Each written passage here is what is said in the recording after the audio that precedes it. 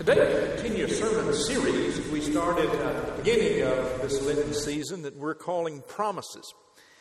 And today we're talking about promises made to a man that is referred to as the father of faith by the Muslims, the Jews, and also the Christians. And we're talking about Father Abraham. Now God chose this man, this wandering Aramaean, as the scripture calls this nomad, to, with his wife, focus on continuing a tradition of faithfulness to God that we're going to read about in the 17th chapter of Genesis.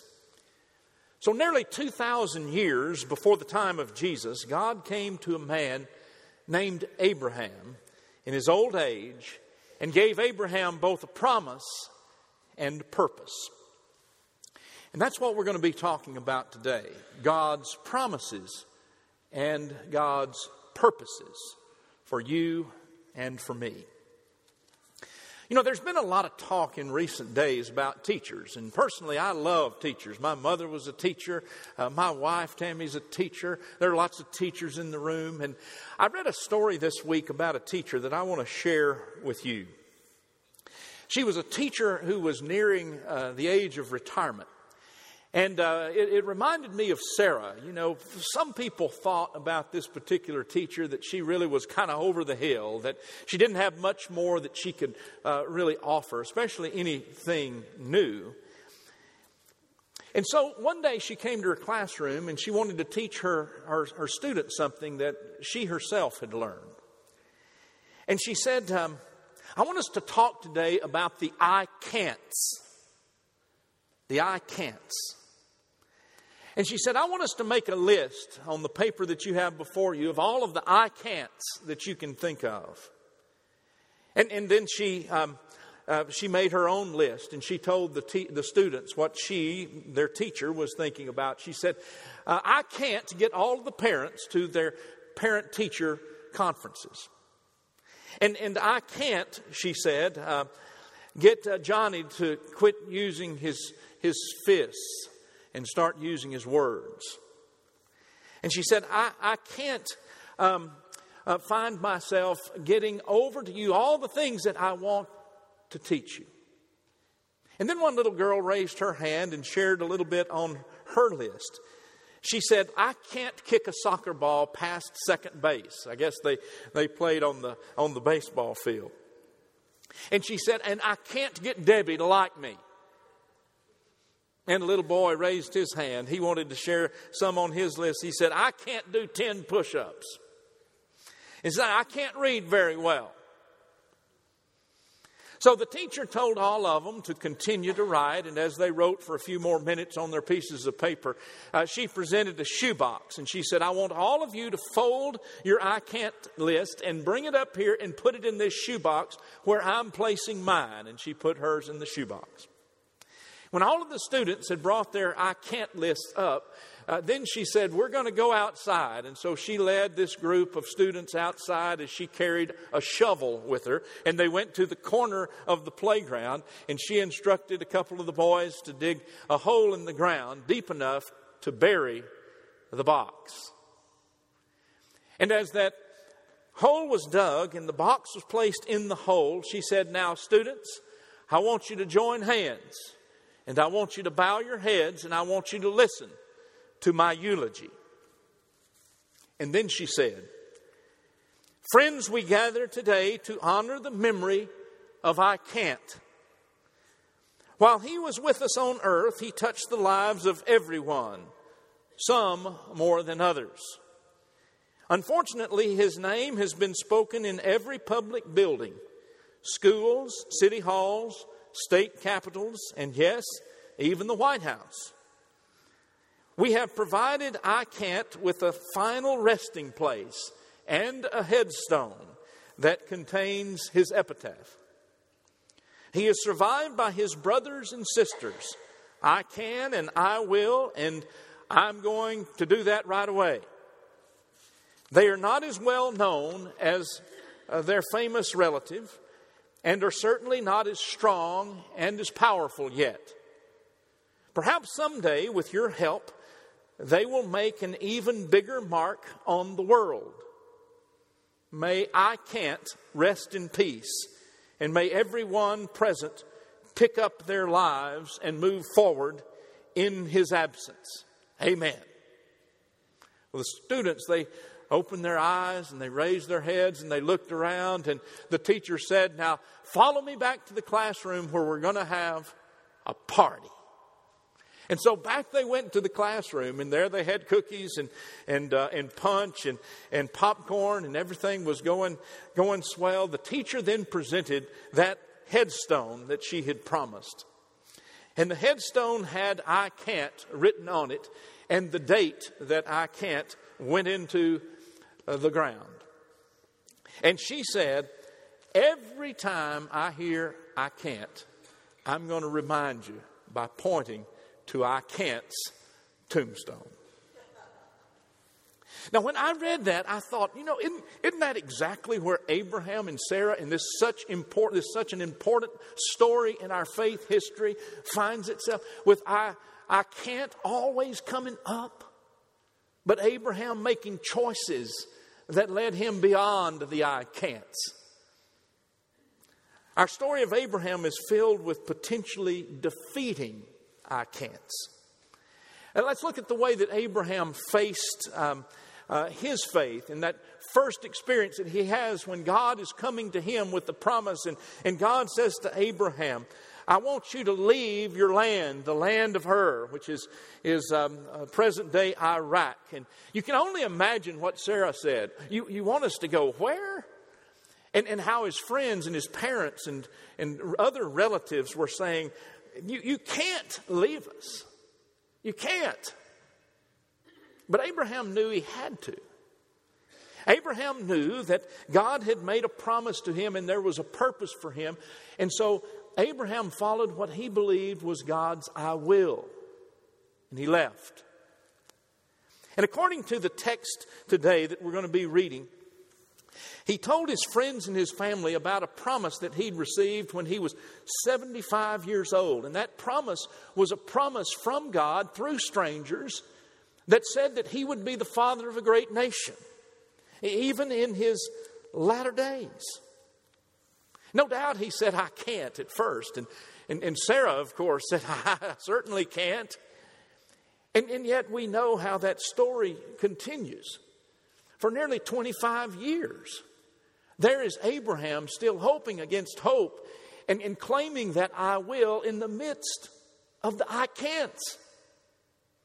And after years of waiting in vain, we know how the story goes.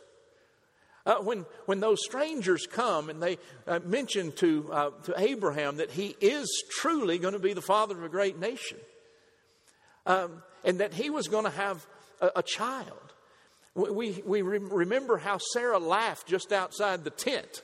And then 9 months later, guess what? A baby. And the baby was named Isaac, which means laughter. Which reminds us that we don't tell God "I can't" when we're following the "I wills" that lead us to a place of promise and a place of purpose. God always delivers. Now, I want us to turn in our scripture today to the 17th chapter of Genesis. We're going to just read a portion of this story since I'm kind of telling it. But let's stand for the reading of God's Word.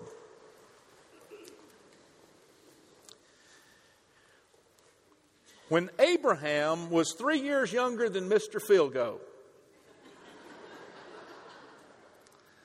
the Lord appeared to Abraham and said to him, "I am God Almighty. Walk before me and be blameless. And I will make my covenant between me and you and will make you exceedingly numerous." And then Abraham fell on his face, and God said to him, "As for me, this is my covenant with you. You shall be the ancestor of a multitude of nations. No longer shall your name be Abram, but your name shall be Abraham. For I have made you the ancestor of a multitude of nations. I will make you exceedingly fruitful, and I will make nations of you, and kings shall come from you. I will establish my covenant from you, between you, me and you, and your offspring after you throughout their generations, for an everlasting covenant, to be God to you and to your offspring after you. And I will give to you and to your offspring after you the land where you are now an alien, all the land of Canaan, for a perpetual holding, and I will be their God. God said to Abraham, as for you, you shall keep my covenant, you and your offspring after you, throughout their generations. This is the word of God for the people of God. Thanks be to God. Please be seated.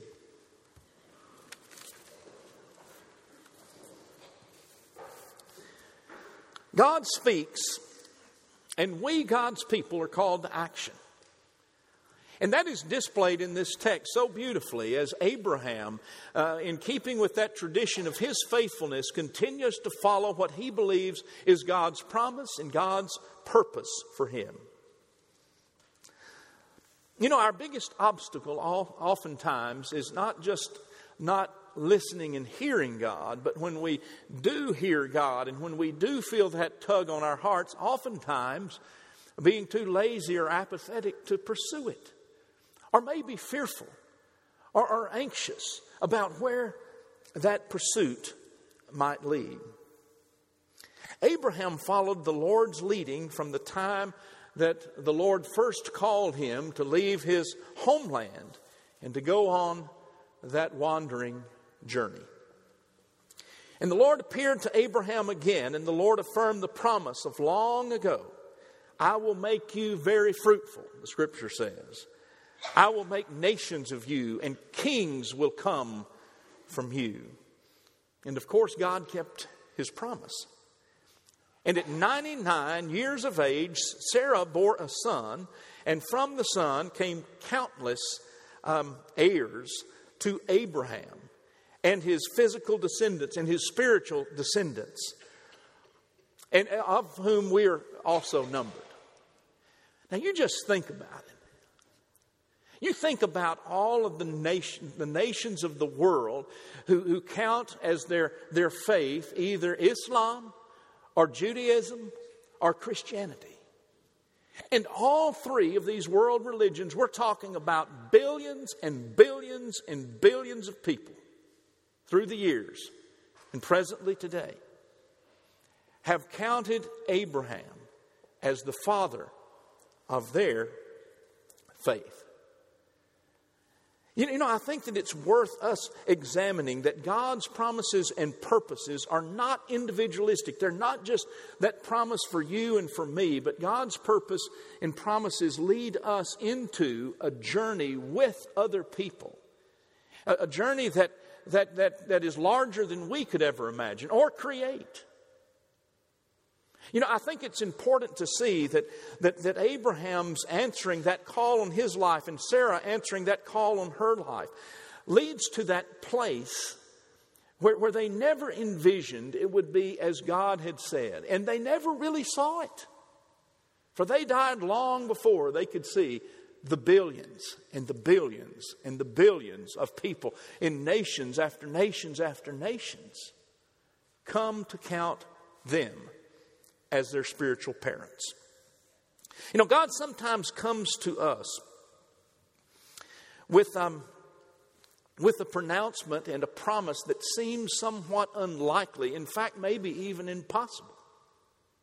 You know, it's when we see that aspect of God's nature and when we tie into that aspect of God's nature that we can see that truly, if we're talking about our ability, if we're talking about what we bring to the table, it is impossible.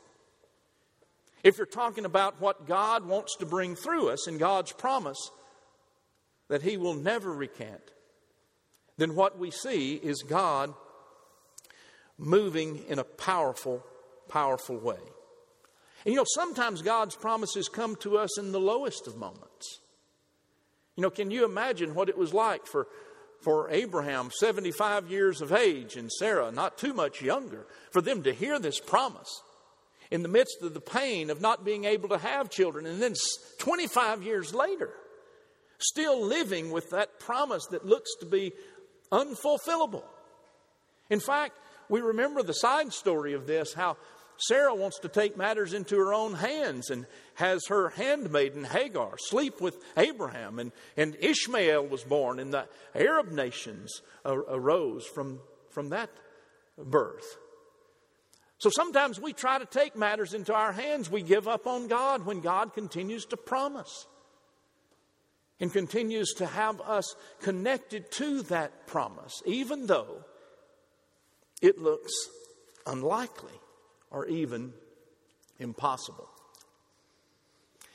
Now, many of us know the name now of the events of the last few weeks, the name Andrew Pollack.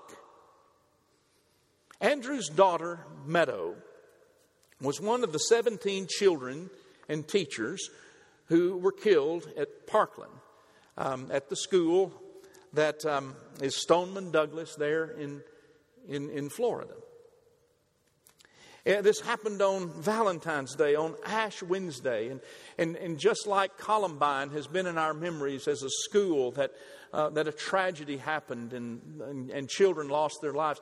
Now we'll think of Stoneman Douglas in Parkland, Florida, in much the same light.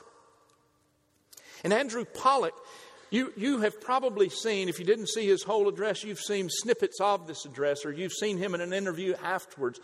But he had an audience with others, with our president, President Trump, in the White House. It was a listening session that the president called. And the president listened to those who spoke up. And Mr. Pollack spoke with great emotion and passion and anger and sadness. And his speech was striking. And yet out of that emotion came a very rational purpose. We might even say, to him, it was like a promise from God with a purpose from God that he was dedicating his life to in that moment. Now, just a few words that he said to get us all up to speed. He's here. He said, "I'm here today because my daughter has no voice. She was murdered last week and she was taken from us, shot 9 times on the 3rd floor. And we as a country failed our children. Everyone has to come together and not think about different laws. We need to come together as a country, not different parties, and figure out how we can protect our schools. It is simple. It's not difficult. We protect airports. We protect concert stadiums and embassies. The Department of Education that I walked into today has a security guard in the elevator. How do you think that makes me feel? In the elevator, they have a security guard. I'm very angry that this has happened because it keeps happening. 9/11 happened once and we fixed it. How many schools, how many children have to get shot? It stops here with this administration and with me. I'm not going to sleep until it's fixed. We need our children safe. Work with the president. Fix the schools. That's it. No more discussion. Wow. You know, I heard this man interviewed this past week. Some days now since that passionate speech. And what I heard come out of his mouth was that I have a mission, and it will be a lifetime mission. It is my purpose. He said, I have a power that I've never had before. I have a power that I can go anywhere and do anything because I have a purpose, and I'm going to speak. I've made my life, my mission, my purpose to make kids and schools safe. You know, I thought when he was talking, I believe this man. I believe his passion is more than just a fleeting moment. I believe him because I hear him speaking from maybe a promise from God, but I know a purpose that he may or may not know where it came from, but it came from somewhere deeper than just the death of his child. And I think how many people have been moved and perhaps will be moved by this one man's "I will," and speaking out of promise and purpose.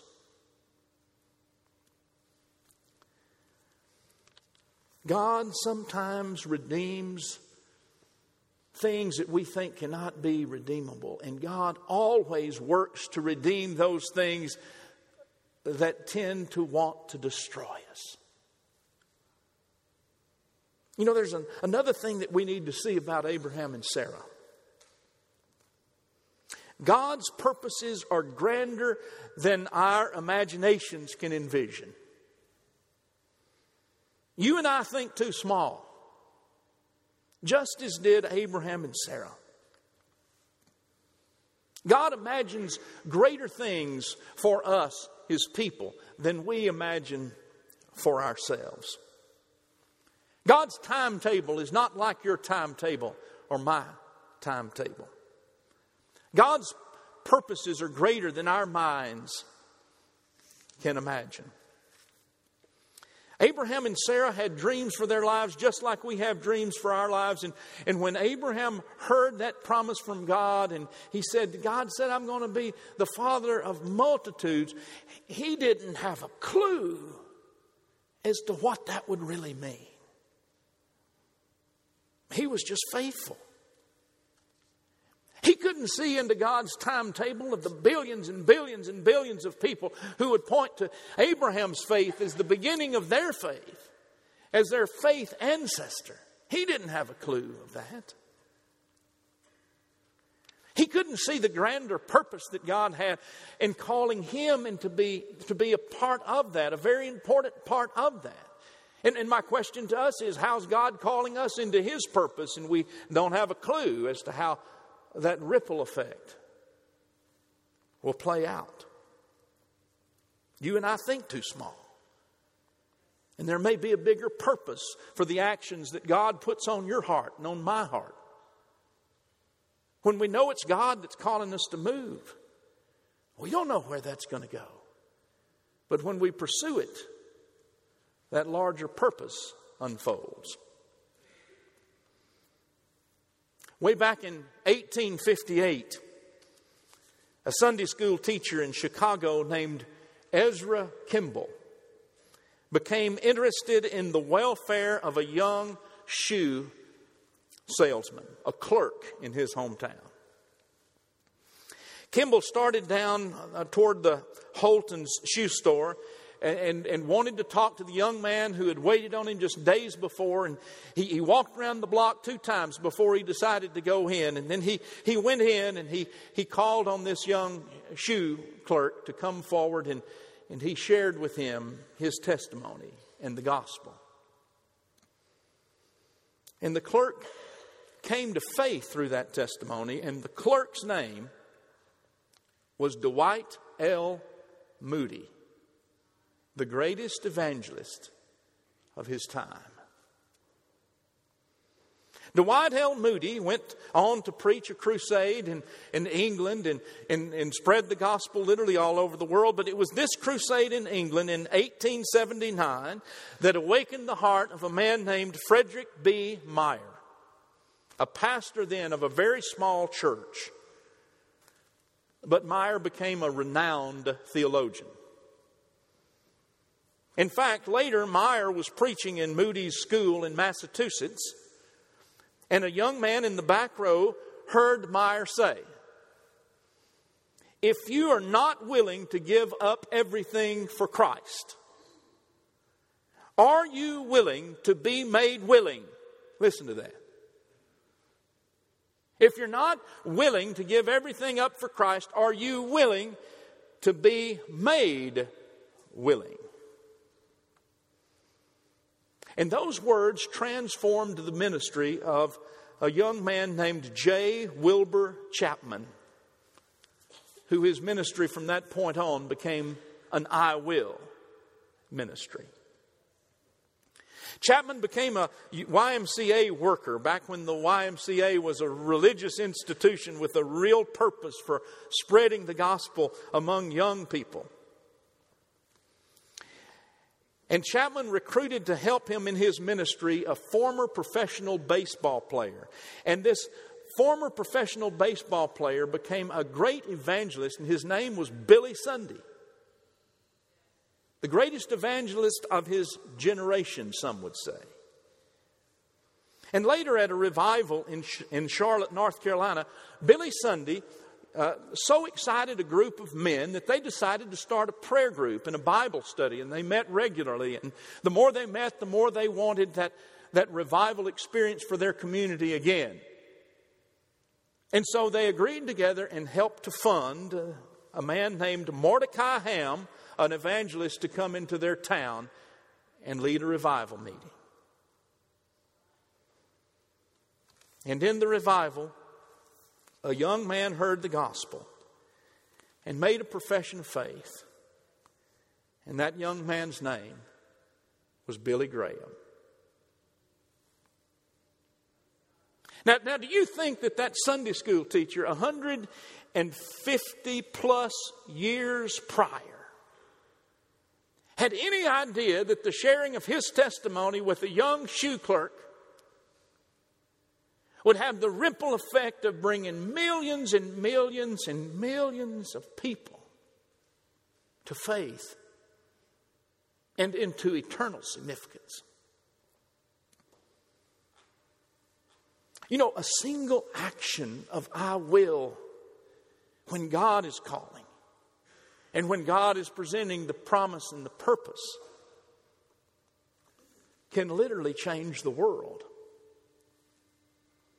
We never know when God is moving us what God will do with our simple acts of faithfulness and the purpose that it brings into our lives. Abraham and Sarah no doubt died happy and prosperous, but they didn't have a clue the billions and billions and billions of people that their lives influenced in faith. Who knows how many lives will be saved by the actions of a grieving father who counts it his life mission and purpose to share what he believes will make a difference in our nation for our kids. You know, this morning, inspired by Abraham and Sarah, I want to remind us that when God comes to us with a prompting, a promise, and we say, I will, God will reveal a purpose that will go in ways that we have never imagined or dreamed of, that may make a significant change in this world. And you may not think it can happen through you. And you need to change your mind, because God moves in mysterious ways. And our response of faithfulness can change the world. Amen.